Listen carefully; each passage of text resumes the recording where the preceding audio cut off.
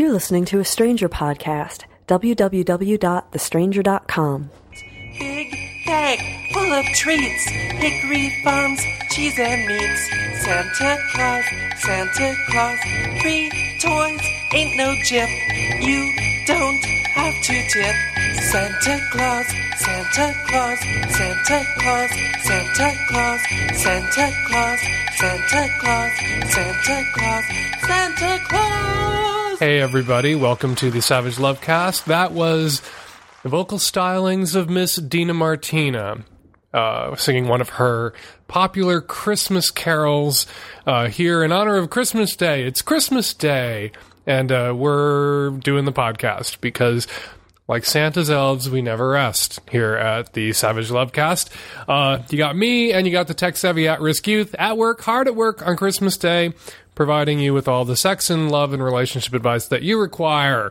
206-201-2720 is the number if you want to record a question for a future podcast, and you download this War on Christmas edition of Savage Lovecast every week at thestranger.com/savage. Let's get right to the calls. We got bunches. Hi, Dan. My name's Caitlin, and I'm a 20-year-old straight female college student. My girlfriends and I are all sexually adventurous, but are frustrated by the limitations of our college living situation. We are wondering how we can be kinky in a dorm room with a twin bed, paper-thin walls, and little privacy. We're getting tired of the handcuff bit, and we're craving kinkiness. Thanks, Dan. Any advice would help. You're our sex guru. Hey, Caitlin, it's Dan. Hi, Dan. How are you? I'm good. How are you? Good. So how goes the handcuffs in dorm rooms and thin walls problem? Yeah, it's we need a little help, please. Handcuffs are so boring. That's not even kinky anymore. A little light bondage, that's everybody does that. We live in the post-Madonna universe, and bondage ain't kink. It's Jay-Z, I know. Bondage is the new oral. Okay. And anal is the new bondage. And we're all, onward and upward. But here's what you got to do. Here's what I'm surprised it hasn't occurred to you. Like, why are you fucking in your dorm room? It's the only place. No, it's not. You have a university at your disposal. Are there not? Do you go to a big school or a small school? Medium. Okay, any school, university of any size has 1,000 little nooks and crannies. Is there a theater department? Yes, there is. Then there's a backstage area. There are dressing rooms. Is there a library? There it is. Then there are bathrooms in far-off corners of the library. You don't have to be, two men to have sex in a bathroom at a university library. You can even bring the fucking handcuffs along. That's what the radiators are there for. So now, how would I initiate that? How would I just call the guy and tell him to meet me there? Or sure. Or you say, you know what, the dorm room's too crowded, and there's no privacy, so let's go fucking public where we can have some privacy.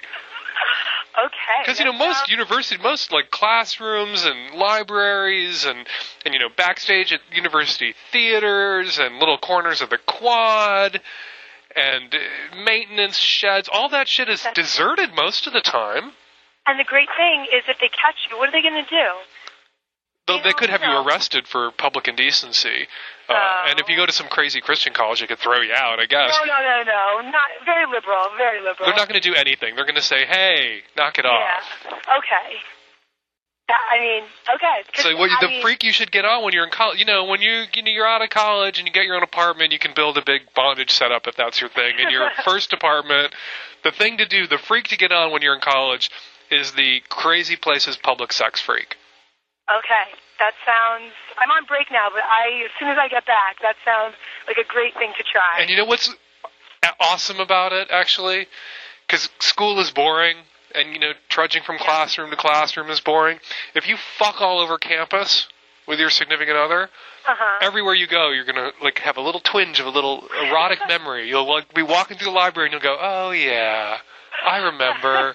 You'll be walking to some class and you'll pass some broom closet and you go, oh, we fucked in there 2 weeks ago. It was so hot. That sounds great. And your whole campus becomes this geography of erotic memories. Thank you. I'll definitely share this with all my girlfriends because we were stuck. And if you have girlfriends, you know what that means you have? What? Co-conspirators. So that if you're worried about getting caught, you grab the boyfriend and you put a girlfriend on lookout. Very true. And they don't even have to, nowadays they don't even have to, burst in on you and see you fucking to warn you that someone's coming. They can just send you a text. That sounds great. Okay. My boyfriend thanks you in advance.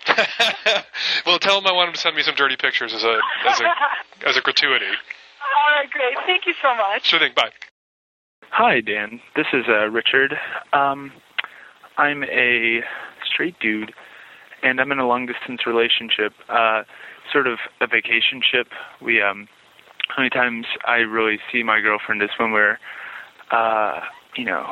vacationing in New York or National Park or something exciting like that. And we're going to be in New York soon, crashing on a friend's couch. And I sort of wanted to know the etiquette on how to have a lot of sex in someone's, when you're a guest. We're going to be like on a couch, so not a whole lot of privacy.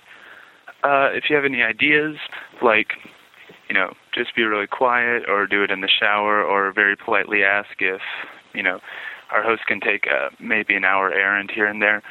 I don't know what to do. Just as a university provides endless opportunities for public sex, New York fucking city, you can fuck your brains out up and down the island of Manhattan and all over Brooklyn. And most people will turn a blind eye. There was a big story in one of the tabloids in New York. Some dude wandered naked through Midtown Manhattan. Nobody even batted an eye. You could fuck in public in New York City and get away with it, as long as you're not doing it in St. Patrick's Cathedral during a radio show. But all of your impulses, if you don't want to fuck outside, if you don't want to join the gay men in the ramble for a ramble in Central Park, all your impulses are correct. You have quiet, furtive sex, just like your teenagers and your parents are down the hall. That can be hot. You fuck in the shower. Go and take a shower together and fuck your brains out.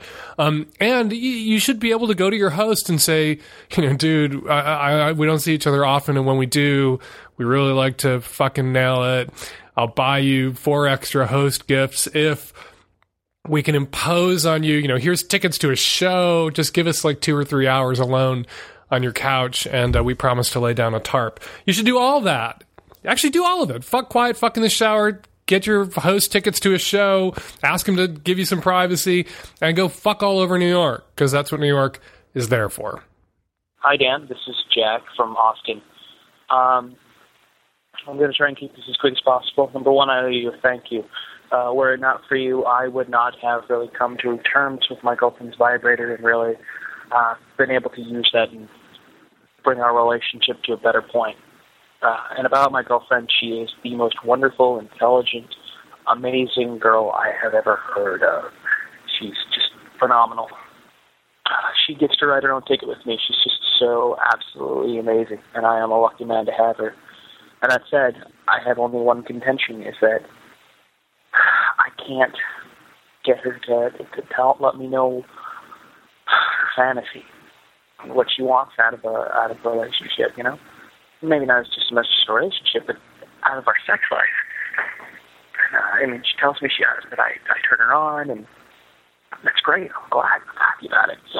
But I want to be able to fulfill her better, do more for her. Maybe this is, am I going overboard here? Should I just let her take her time on this?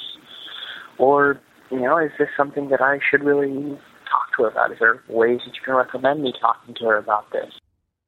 One of the things we have to be careful of while we're all being sort of crazy and kink positive and fantasy positive and fetish positive is that we don't make people who really don't have anything that would qualify as a kink or a fetish or a secret fantasy that has to be withheld feel like they're the freaks.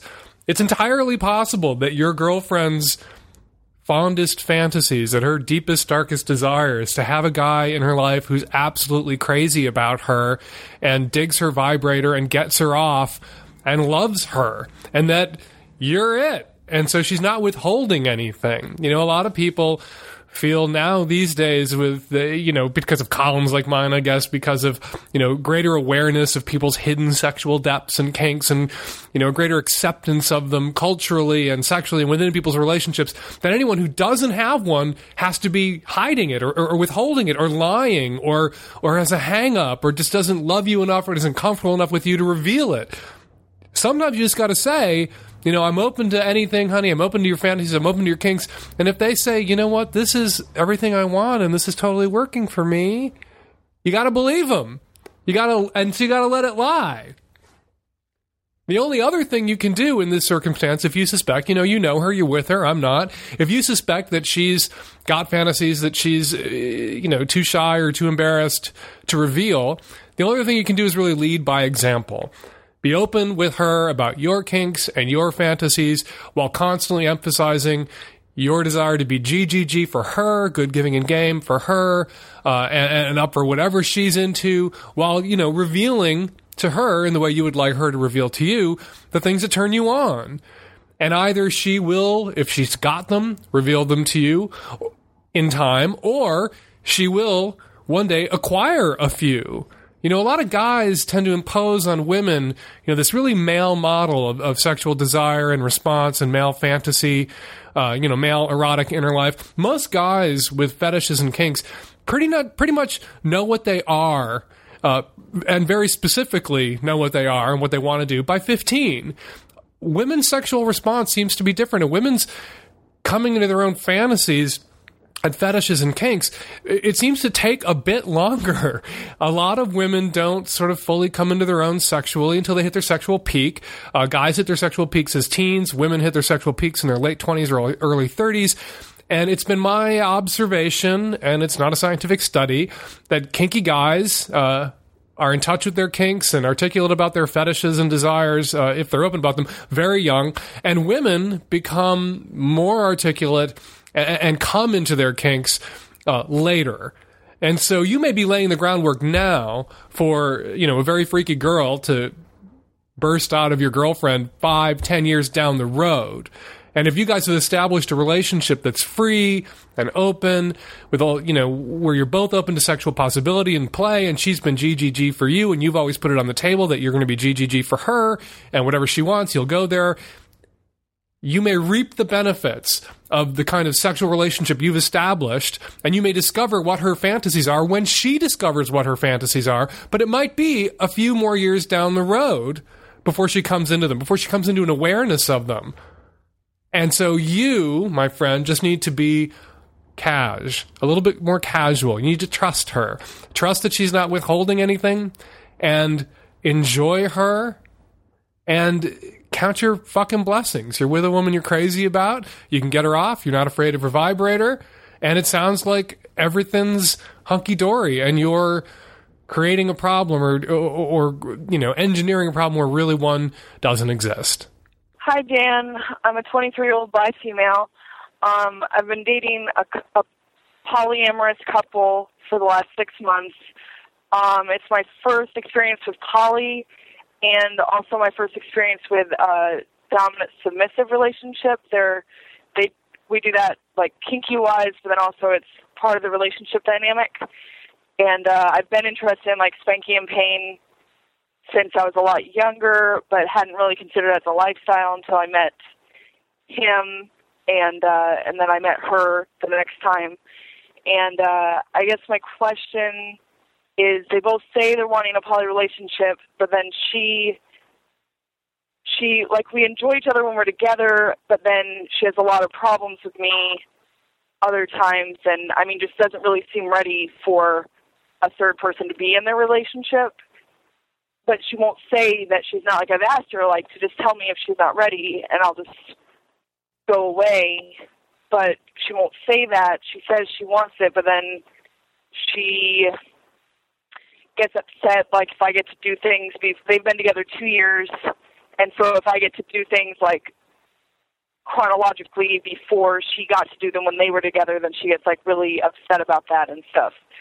And all my friends say that she doesn't really want poly. She's just doing it to make them happy, which maybe, well, so yeah, I'm just wondering if you think I'm being stupid trying to pursue this. Like, I'm getting really attached to both of them, and I want it to work, but I just don't know if she can actually be ready or not. They both tell me that, she just needs time to get used to it and stuff, but it's like, I just feel really rejected when she needs like recovery time for my visits because it's so stressful and whatnot. Trust your gut. Just go away.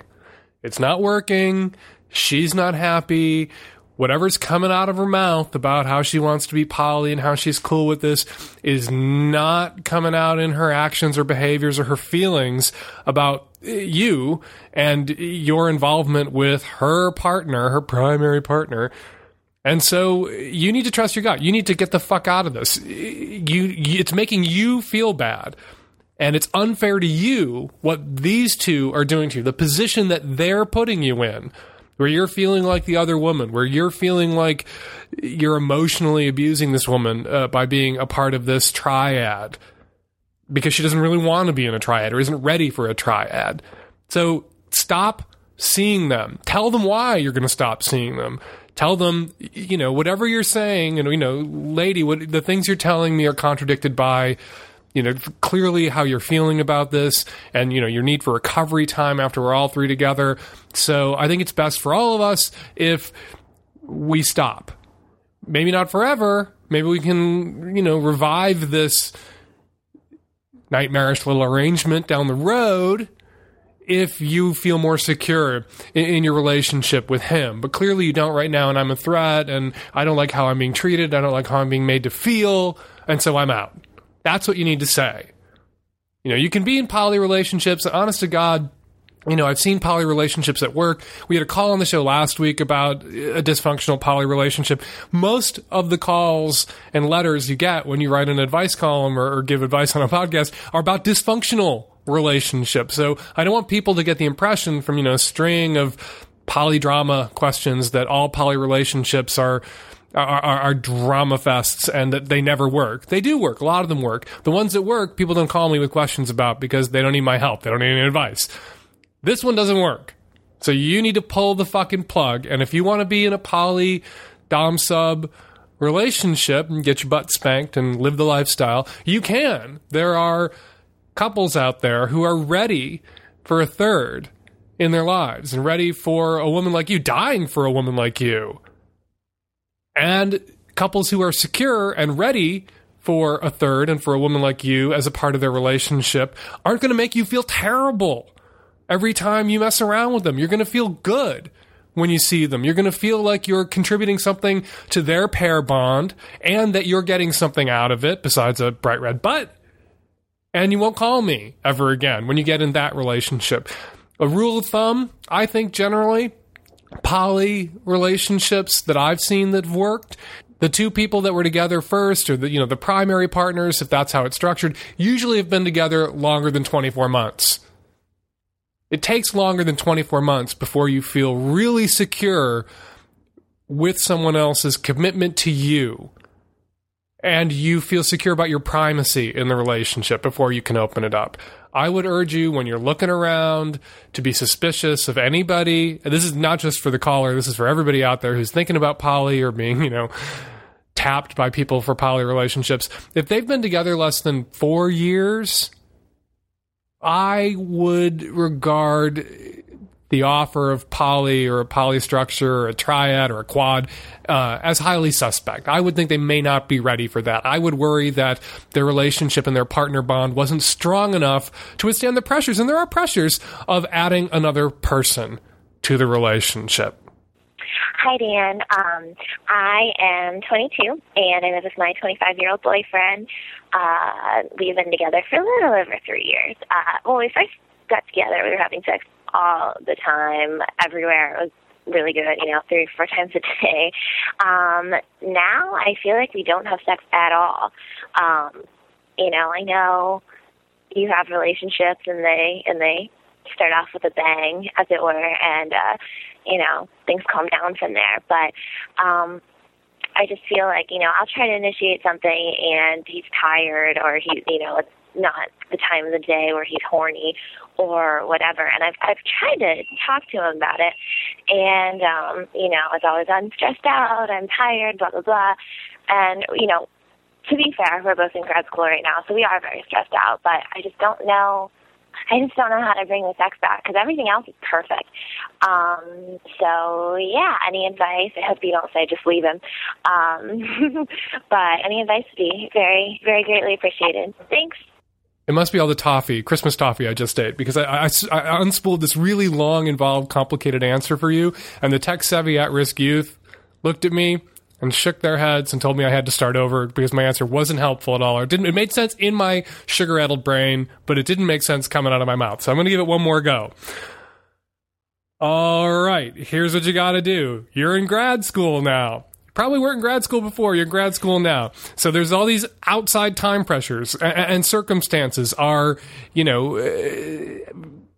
making it more difficult for you guys to have sex spontaneously because you're under a lot of pressure and you're tired all the time. Completely understandable. Also understandable, it's never going to be like it was in the first few months. It's never going to be that passionate just in the moment, and it probably won't ever be that frequent ever again. Welcome to a long-term relationship. What you've got to do is, instead of putting, the expectation or, creating the pressure that you're going to restore your sex life to what it was 3 years ago, you guys just have to make sure that you're having enough sex that you feel like your bond is being maintained and you feel like your erotic needs are being met. What you don't want to do is start making sex this one more goddamn thing you've got to get done every week. Or you don't want him to feel that way, you don't want to feel that way. So what you want to do is create a little time in the week or every other week, whatever works with your, crazy grad student schedules, where it's intimate time and erotic time, and sex can happen or can't happen. You don't want that pressure, but there's going to be time where it's just you two. You're just going to be a couple. You're not going to get stoned. You're not going to drink. You're not going to eat food.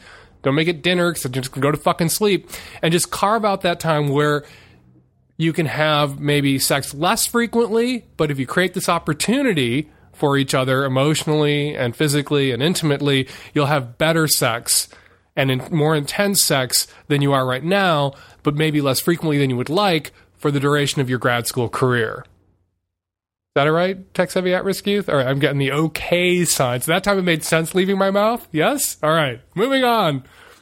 Hi, Dan. I'm 27 years old, the oldest of three boys, and my youngest brother, who's 18, just came out to the family over Thanksgiving. And in my family, that's totally cool. We were raised by parents who are pretty progressive and made some parenting choices that were intended to make it pretty clear to us that being gay is cool. They raised us in the members of a religious organization that was probably a majority gay. My parents had a lot of gay friends growing up, while I was growing up, and this is all just to make the point that it was a very intentional thing that my parents did. So needless to say, I'm pretty surprised when, after my brother came out to us, he's totally cool, handling it well. My mom is having a hard time with it, and has said some things to me, I'm pretty sure not to my brother, but to me, that sort of verge on homophobic, and I just don't know what to do about it or how to help her get over that. And I'm honestly just shocked by the whole thing because of how she raised us. It sort of doesn't jive here. So I'm wondering if I could just get your input on that, see what you think, and see if I can, or if you have any suggestions about how I can make her realize that she's sort of acting counter to how she raised us. Thanks. Hello? Hey, it's Dan. Hi. Just listened to your message. Oh, great. About your mom. You got a minute? Yeah, sure. So we're all dying to know what it is your mother said to you that you thought was homophobic about your brother. Well, there was a couple things. One of it was when she was sort of jokingly, but maybe partly seriously about what she said. My brother had a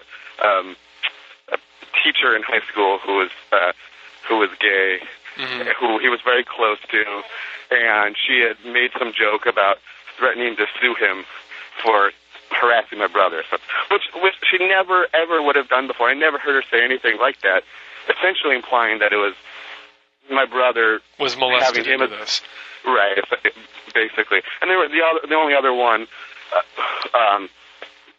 that was like so bad was when she essentially told me that I would have her permission to beat him up if he ended up, if he acted flaming in any way. He's not a very flaming kid right now. He's not very effeminate, but Wow. that sort of shocked me too. Wow, that's hardcore. Please gay bash your brother for me. You have carte blanche. Right. Gay people, homosexuals can be homophobic. Right. Particularly when, we're young. We can be very homophobic because we sort of are, we despise this thing in ourselves that causes us all this grief with our families, with our religions, with our desire to be a Marine. Right. So, knowing that a gay person can be homophobic, it stands to reason that a straight person, however gay-friendly she may have seemed, can harbor little scraps of homophobia. Yeah. There's also the issue of, your mother's, gay friendliness all these years. She may have been, engaged in a little bit of overcompensation. There's a lot of people out there who are, good liberals who realize now that, the gay issue is a left-right battlefield and they want to be on the side of the angels, and so they affect a more pro-gay stance, a wide pro-gay stance even, than they actually feel in their hearts. And that's fine, because you know what? If you affect it, you'll move that way. Your heart will move that way. Yeah. So I'm not saying your mother was, a lying bitch or anything when she was seeming more pro-gay than she has been revealed to be in this instance now. Right. It's just, you just can't look to your mother's past behavior and say this is out of step because you don't know what necessarily was in her heart or what was motivating some of that past behavior. Right. My girlfriend has two interesting theories about it. She says that one, as much as my mom raised us like she did, and so now we, her sons, are, great, progressive, accepting people. As much as she raised us to do that, the fact is, she was raised in, 1950s suburban America where, things weren't so gay-friendly, and so she still has some of that. Right. And that is to your mother's credit. That she recognized that there were things that she was brought up to believe that she didn't want to pass on to you kids. Right. Even though she couldn't necessarily, completely eradicate them from her own psyche. Right. So all credit to your mother. It'd been a lot easier for some people in your mother's shoes just to pass on the homophobia and the hatred, or in other circumstances with other parents, the racism or the sexism or the classism, right? Right. So mad props to your mom. The other thing you have to recognize is that however pro-gay you feel in theory, when a kid comes out, the rubber meets the road, or the rubber meets your son's rectum, and you have to be pro-gay suddenly in practice. And it can be different when you sort of this priest, this preacher at this church, she's a lesbian, and I'm going to support her because this is wrong. A lot of straight people have hang-ups around the mental images that are conjured up when someone says, I'm gay. Like, they can't get past it. Someone tells you you're straight or they just are straight, you don't picture them having sex. Right. You know what I mean? Someone tells you they're gay, and for a lot of straight people, bang, you just picture them having sex. That's going to unnerve your mother about her teenage son, because she can suspend her disbelief and and not picture you guys, her other sons, in flagrento, however you say that, with your girlfriends.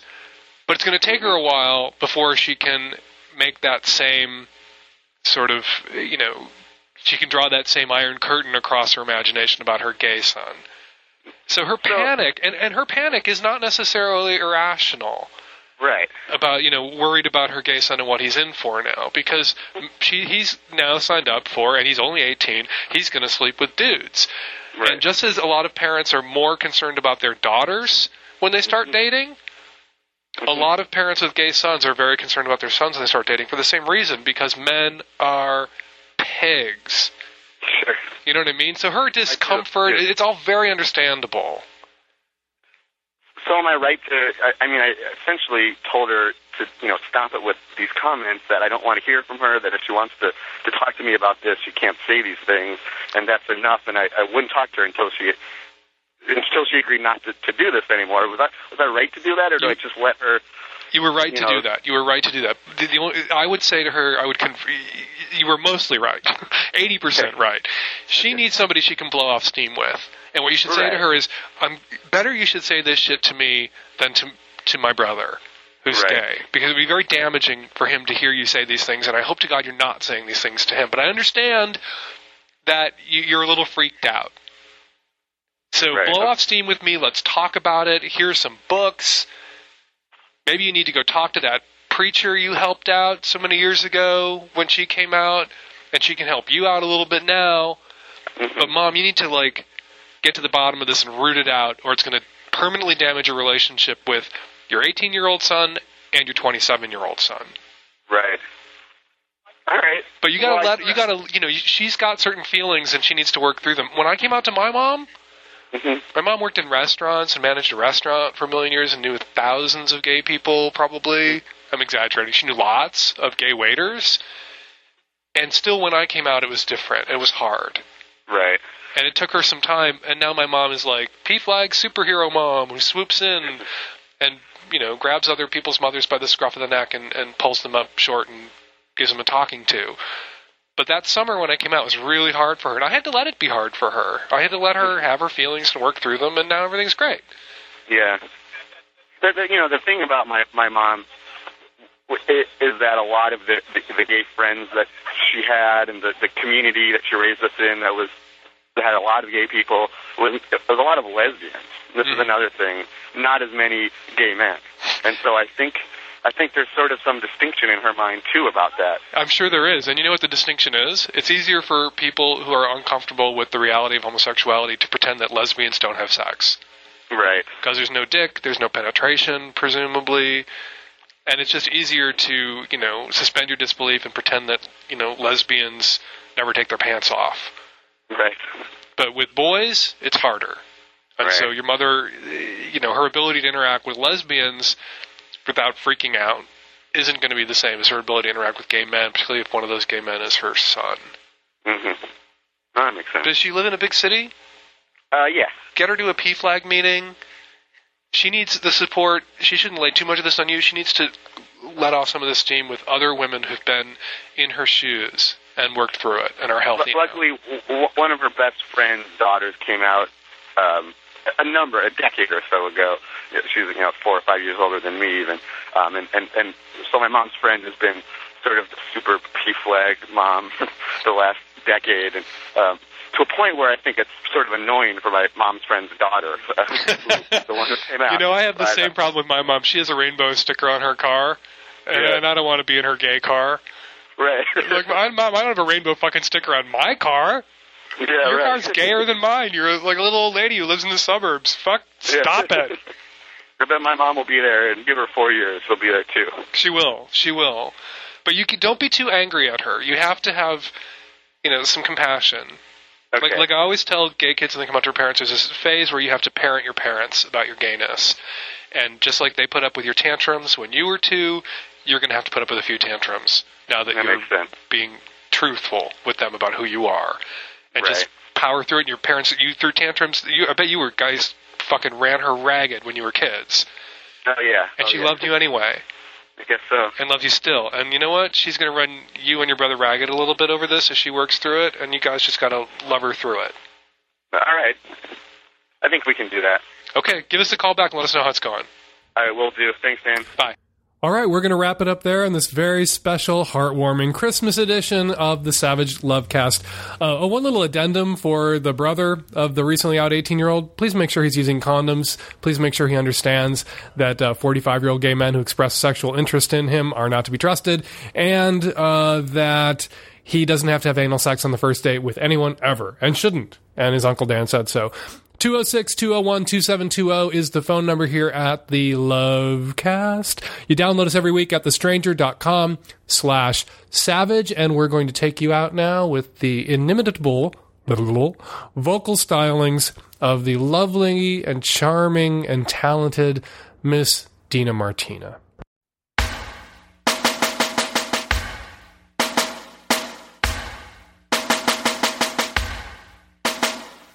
What is Christmas? Do you really want to know? All right. I will tell you. Christmas is more than just giving and taking. It's more than snowmen and snowballs and snow. It can be as simple as the glint of the snow on the soft summer breeze, or just smiling at a blind person on the street. It's that cold December Christmas Eve, so long ago, when Mary and Joseph made that journey across the Sahara on a camel. And there was no room at the inn for them. So Mary turned to Joseph and said, "I told you we should have made reservations." And Joseph said, "Why don't you have a baby in that barn over there?" And she said, "Okay." And when they went inside the barn, Mary's water broke. So Joseph tore out some sheets and boiled the water. Not Mary's water, of course. He boiled some other water. But Mary's contractions got closer and closer together.